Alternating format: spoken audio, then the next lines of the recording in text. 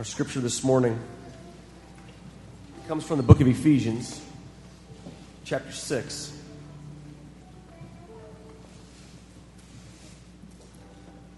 Verses 10 through 11 read this way.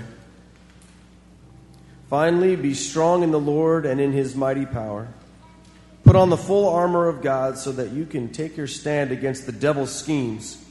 For our struggle is not against flesh and blood, but against the rulers, against the authorities, against the powers of this dark world, and against the spiritual forces of evil in the heavenly realms. Good morning. So glad that you're here in worship this morning. Great opportunity for us to receive the elements of Holy Communion and to allow the Word of God to drip upon us, saturate our souls, and act upon it in our lives. Keith has said plenty about the bells that are coming up this afternoon. We hope you'll come right back this afternoon and hear this. It's an awesome time in worship and celebration of the bells and their ministry. And I want to say one thing. I've said it throughout the morning. Yesterday was a great moment in the life of one family in our church that also have been great community servants in Marion for a long, long time. The Vic and Pat Kloffenstein Amphitheater out at Lau Park was dedicated, and the ribbon was cut yesterday. So certainly we cheer on Vic and Pat, and it was a great day. Everybody has told me, said it was great. A little windy, but it was great. Pastor Keith was leading a wedding, and I was preaching at a graduation service yesterday, and so we weren't able to be there, but we've heard nothing but great. So praise the Lord. I'm going to submit to you today that you can learn a lot from just one sentence. You can learn a lot in just one sentence. We got a postcard in the mail a week or so ago. It said one sentence on it. Save the date, June 21st, for Jera and Spencer's wedding. One sentence told me everything I was going to be doing that weekend. You can learn a lot from one sentence. One sentence. How many of you have seen this sentence? I want you to raise hands. It'll reveal a little bit about you. How many of you have seen this sentence somewhere where you've been? State law requires you to take a new plate every time you go through the salad bar. Come on. I'm the only one that goes with you and Chris? All right, thank you. All right. I knew it. So here, another sentence, one sentence you can learn a lot from. This was in the newspaper. I had to explain the newspaper to 945 service. It's something that older people hold in their hands and not on the iPad, but maybe you can get it there. One sentence in the newspaper you can learn a lot from. Saw it last week. Love means accepting your boyfriend's tattoo. It's actually a pretty cool article about what to do when you married somebody that had somebody else's name on their arm, but you just got to come to grips with that. But you can learn a lot about just one sentence. Consider the first sentence of the membership vows that one says when they join this church. Take a look at it. Do you renounce the spiritual forces of wickedness, reject the evil powers of this world, and repent of your sin? Listen, if you read that quickly, if you read it quickly, you will see, well, maybe it's just some basic promise to do good with your life or to be good, but I would say that there's much more at hand here. See, Keith and I are launching into this sermon series that he began last week that's entitled, Should I Join? Because we believe our membership vows have a depth and richness and meaning that should not be taken lightly. But here's one of the problems that we face in taking these very seriously.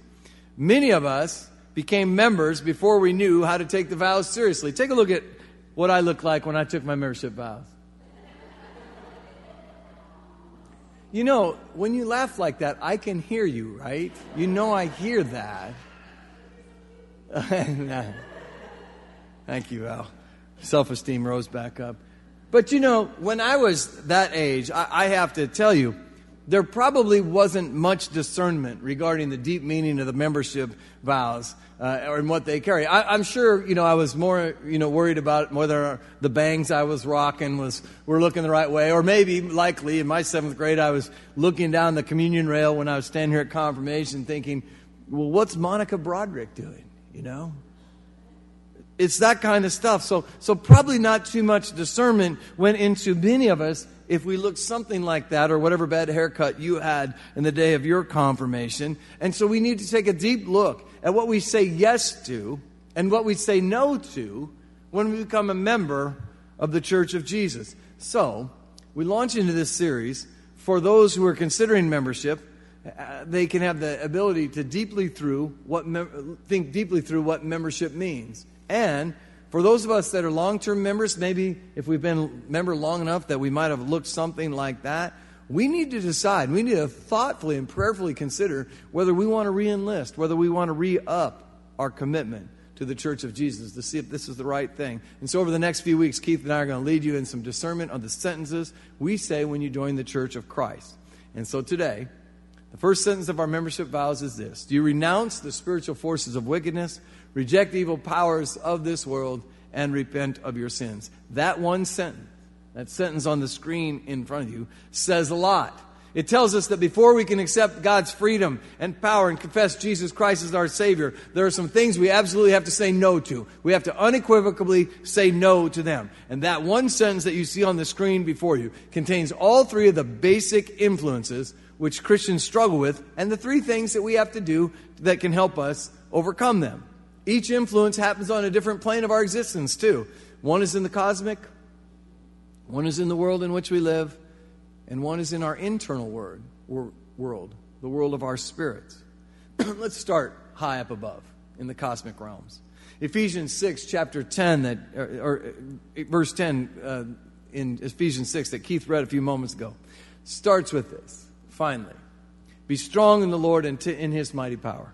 Put on the full armor of God so that you can, get this, take your stand against the devil's scheme. For our struggle is not, underline highlight, is not against flesh and blood, but against the rulers, against the authorities, against the powers of this dark world, and against the spiritual forces of evil in the heavenly realms. We cannot step away from this. You see, the historic and the modern church affirms something very important for us to affirm. The spiritual forces of wickedness exist. So many of us want to say, oh, no, they don't. It's just a construct of the human mind. Spiritual forces, that's no big deal. That's just made up. That's just because your conscience turns the wrong way. But United Methodist theology is not soft on this issue. We lean right into the Scriptures. And Scripture does not lack clarity on this issue. It tells us over and over and over again that there are two spiritual forces operating in this world. There is God, who is good. It's 1 John 5 says, God is light, and in Him there is no darkness at all. And there is Satan, standing opposed, who, as the Scripture says, he's the evil one. Now, Scripture is very clear that this spiritual warfare is constantly going on. There is never a time that is not going on. And the forces of good and evil are battling themselves in the cosmos, in the world in which we live, and in our individual lives all the time. And so the person who pursues a life with Christ must first and foremost, and hear this, because I've been to many, many, many meetings of Methodists and others that kind of poo-poo the notion and say, well, this battle really doesn't exist. Well, the first thing you have to do if you want to pursue a life with Jesus Christ is this. You have to recognize that the battle of good and evil exists. You have to understand that it is all around you all the time, and you have to see that in the world in which we live, there is a war going on, and we're in the middle of it. You can't step away. There is no neutral ground. You're going to be called to affiliate with one side or the other, and you have to pick a side. You have to pick a side. And so when we say we renounce the spiritual forces of wickedness, that is a very strong word that we're pronouncing there. It says that we disavow, that we forsake, that we're disowning that which is wicked in the world. You know, Pastor Keith and I and a whole host of Simon and a whole host of others go to summer games every single year. Last year we took over 100 students down to Grinnell College to summer games. Now, Grinnell College is not known as a bastion of Christian life. It's just a place that was built for secular education and all that sort of thing. And the place we have worship in was not built for worship either. It was built to be a concert hall. This year, the place, because we've grown so much that was built to be the game auditorium for basketball, or a game gym. But one of the things that we do right off the bat when we get there, the pastors get there Sunday night. The college students have been there a few days earlier. The first thing the pastors do is that we're broken into little groups. And we go into the sanctuary, which is, in this case, going to be a gymnasium turned sanctuary. And we pray over every single seat in the place. So this year we're planning to look at 600-700 seats. Pray over every single one of them. We pray that the Holy Spirit might come and enter the child or youth that comes to sit in that seat during the course of the week. We pray that their minds might be cleansed of that which is pushing them away. Because here's the thing. We know that every student that sits in that gym or sits in that concert hall does not live at Grinnell College. They have to come home and they have to live out their life and their faith out in a junior high school, a middle school, a high school.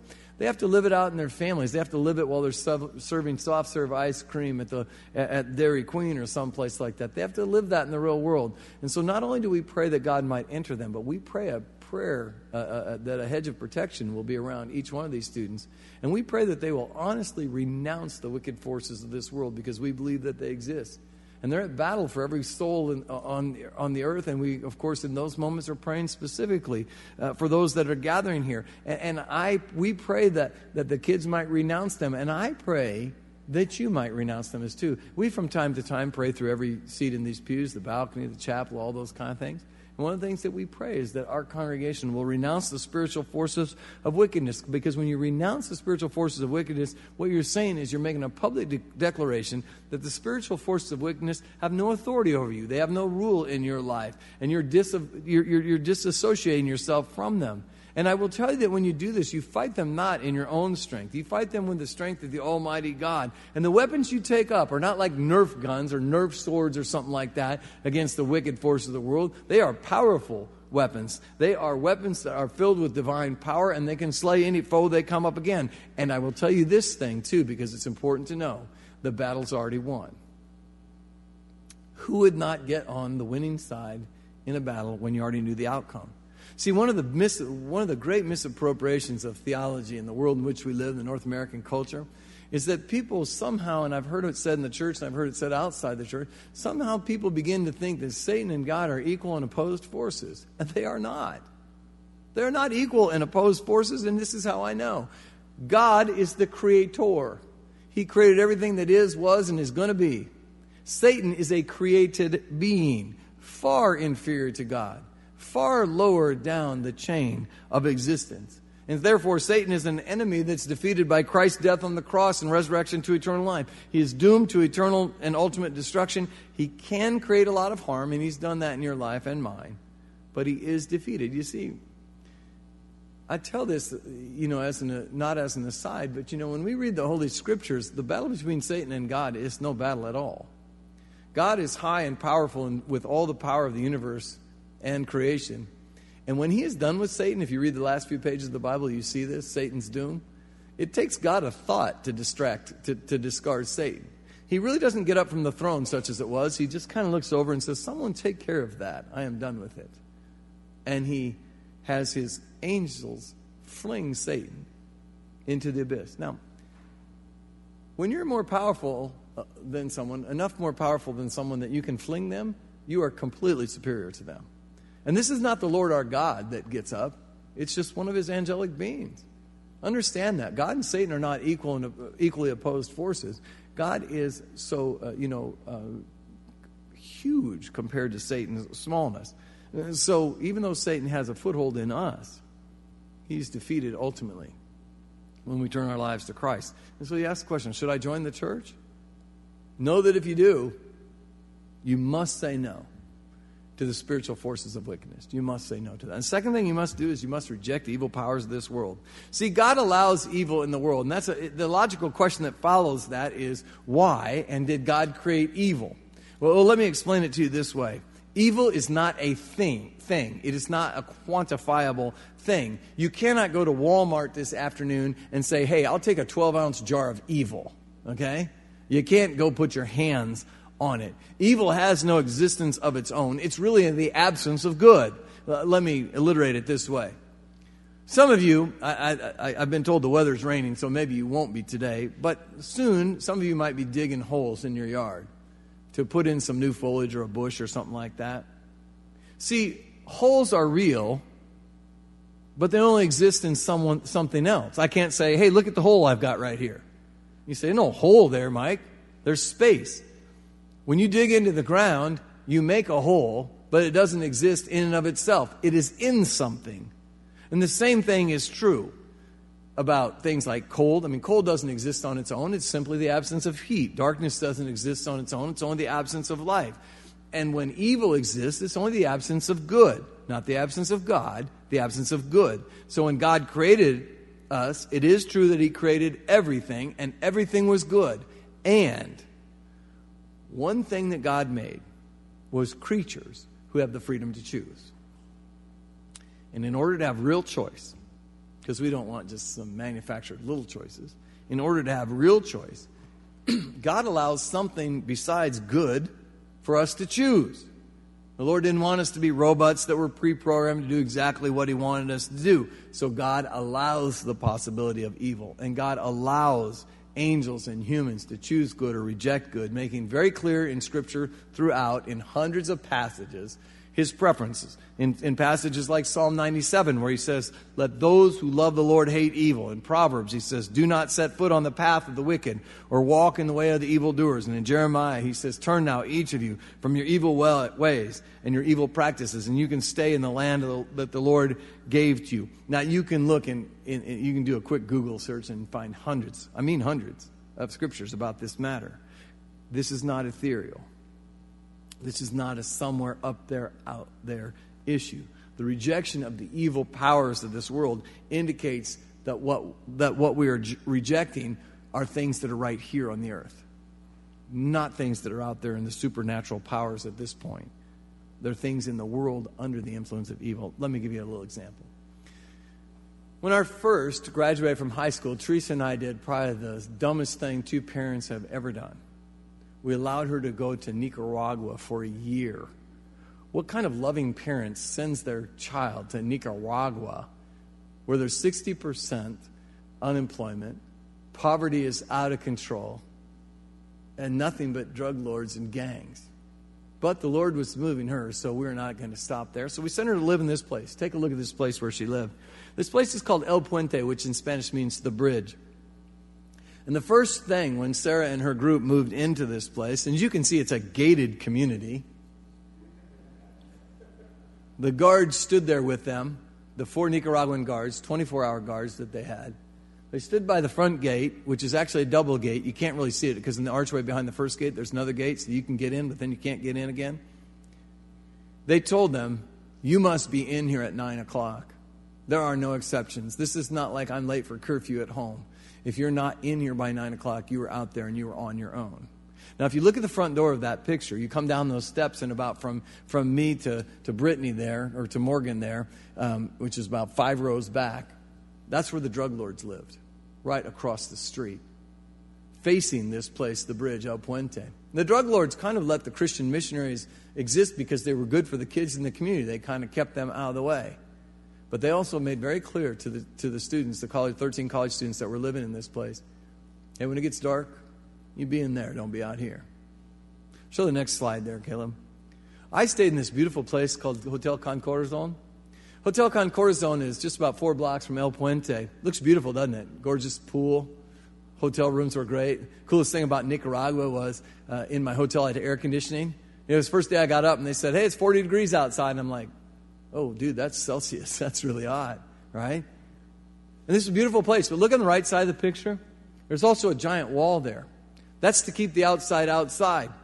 Because when I got to Hotel Can Corazon, before they took me to my room, before they took my credit card, they walked up to this door that was about 4 inches thick. It was solid wood, about the size of our double doors. And when they closed it at night, they put 3 2x4s across it so it couldn't be opened. There's no ocean in Nicaragua. Okay? There was no crash bar. There was no getting out if you're in that hotel at night. And they told me this. They said, sir, broken English, of course, you need to be in here by 9 o'clock, no exceptions. If you're not here, on own. On own. I thought, these people are taking this kind of seriously. And get this, when I was getting to leave the last day, my taxi was coming at 5:30 in the morning, which made them very uncomfortable because they didn't open the doors till 7 a.m. when the sun actually was all the way up.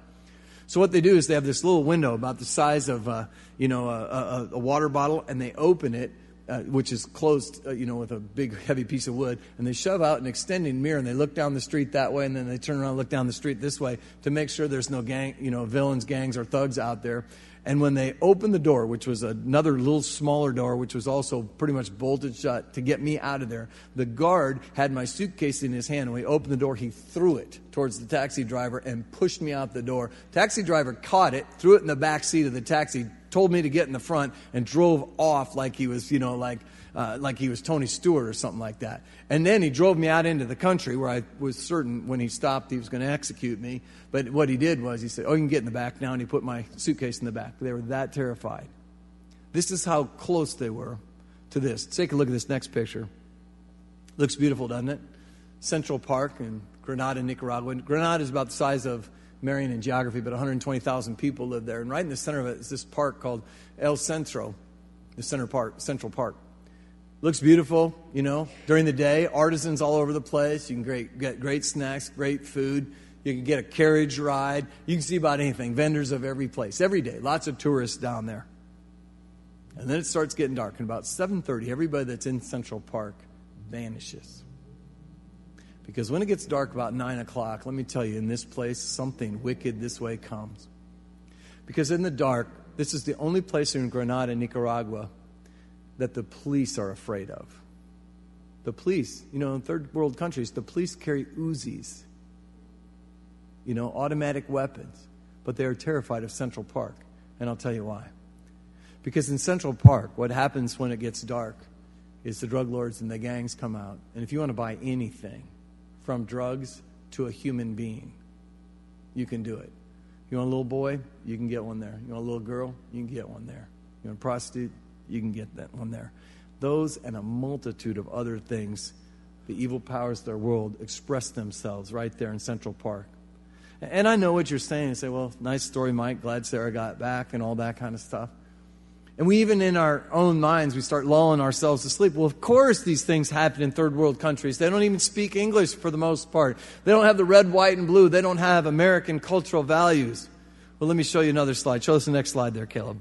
2 numbers, big numbers. The bottom one is the gross national product of Nicaragua in 2013. $10.5 billion. Any guess on what the top one is?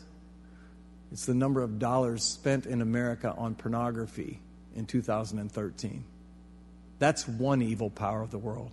I'm not throwing drugs, drinking, other kind of things, but on human trafficking and sex crimes, all those kind of things, that much money was spent on one evil power. So don't tell me that this is just a third world problem. I would actually say that it's a bigger first world problem. The evil powers of this world are a bigger first world problem than they are a third world problem, because we get so consumed with ourselves that we think we have enough money that we're our own gods and that we don't need anything else. We can entertain ourselves. And I could list a whole list of evil powers and societal evils, but I need you to hear this one too.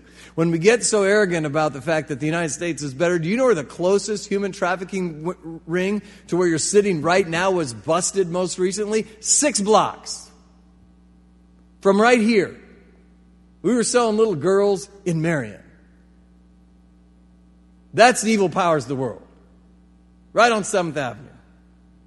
So when I say, and when we say, we reject the evil powers of this world, the evil powers of this world are all those things in this world that tear us and others away from God. And rejecting them means refusing to accept them, means discarding them as useless and cast them out. Which is why, when you look at the very first Christian sermon that Peter speaks in Acts chapter 2, it says this: with many other words, he warned them and pleaded with them, save yourselves from this corrupt generation. He doesn't say save yourself in the midst of the generation, and he doesn't say save the whole generation, although of course he wants that to happen. The first and primary thing that you must do is save yourself from the generation, because it's crooked, it's perverse, it's broken. And the Lord our God calls to you, reject evil powers of this world. So should you join the church? I don't know. But know if you do, you must say no to evil powers of this world. And lastly, we have to deal with the battle that's within us. I don't know how many times I've said to others, I am my own worst enemy. You ever said that? I'm my own worst enemy. I've made enough errors and mistakes. I'm my own worst enemy.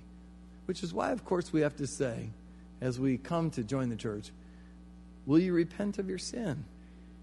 It doesn't take an outside influence to make you sin. It doesn't take an outside influence to make me sin. I do just fine on my own, don't you? You do just fine on your own. Well, we're waist deep in this stuff. And when we become disciples of Jesus Christ, we still have to deal with the flesh. We don't get to divorce ourselves from the bodies we live and the spirits we have. We have to deal with that flesh, and we have to deal that which is within us that's not disciplined. Now, let me give an example this way. When I went to seminary in 1981, I left here all my belongings in that cherry red 1976 American Motors Gremlin. It was awesome. Unless you wanted to have a car. And then I'm not sure what this was. But anyway, that was the car I had. And when I drove it out to through Nebraska to Denver, I kind of had to put my hand here and kind of lean towards the passenger seat, kind of holding on to the emergency brake. Not because I was trying to lowride it. That wasn't what I had going on there. No, what happened was, if I let go of the wheel, that car was so out of alignment, it was going to fire across the center line and pick off whatever was coming. It was such bad shape. And our flesh is like that. You need to see, our flesh needs to be in proper alignment, because if we take our hands off the wheel of our souls for long enough, we're going to end up smacking into something or end up in a ditch, or even worse. That's why John the Baptist, in his first words that are uttered by John the Baptist in Scripture, says this: repent, for the kingdom of heaven has come near. It is right here. It is present. Repenting is that active choice we make to change our hearts and lives and put ourselves in proper alignment with God. We have ability, and God has the inclination to do so. But we need to repent. So should you join? We ask a lot in that first sentence. Do you renounce the spiritual forces of wickedness and reject evil powers of this world and repent of your sins? This morning we're going to take Holy Communion, which is the last element of our service. And I'm going to give you opportunity there, and of course the Lord will always give you this opportunity to really think through what all this means, what all this has been about this morning. This is an opportunity here when you're doing the tangible signs of the Christian faith. You hold the bread, you dip it into the cup, you taste the sweetness of it. You have the opportunity to renounce the cosmic battle for your soul, to pick your side and say, I stand with God and God alone. He is my refuge and strength, a very present help in every time of troubles. You have the ability to reject the evil powers of this world, everything that tears you away from God, and say, I will trust in the Lord with all my heart. I will lean not on my own understandings, but I'll follow everything that God wants me to do. And you can repent of your sins, all of them. I mean, dang it, I sin so much. I try to repent individually of all my sins during the day. I sin so much, I just have to say at the end, God, everything I forgot. We're that bad. Just everything I forgot. God, you cover that up and renew me for that. So work today when you're either on your knees or when you're coming forward on what you have to say no to, so that your heart is prepared to accept the freedom and the power that God gives you when you accept Jesus Christ. And Pastor Keith's going to tell you all about what that means next week. But for now, we turn to Holy Communion. We take communion in the United Methodist Church as an open table. So if Jesus Christ is your Lord and Savior, you are invited to come and receive these elements. If you want to receive Christ for the first time, there is no better place to do that than on your knees in front of the altar of God. We take communion in a very simplistic way. We'll be at stations on both ends of this aisle. Vicki will come to you if you're unable to walk your way forward. But we'll have stations at each ends of these aisles. There's offering plates there where you can drop your prayer cards and your offerings. And then simply take a piece of bread. If you're not familiar with United Methodist Communion, we won't hand it to you. You need to take it yourself. And then dip it into the cup and then receive it yourself. And then moving towards the center aisle and returning that way. You can pray as long as you want. There's no hurry here. Your friends, your family will wait for you, but this is for you. So on the last night of his life, Jesus took a loaf of bread, raised it to heaven, gave thanks to his Father in heaven, and broke it in front of his disciples and said, this bread represents my body.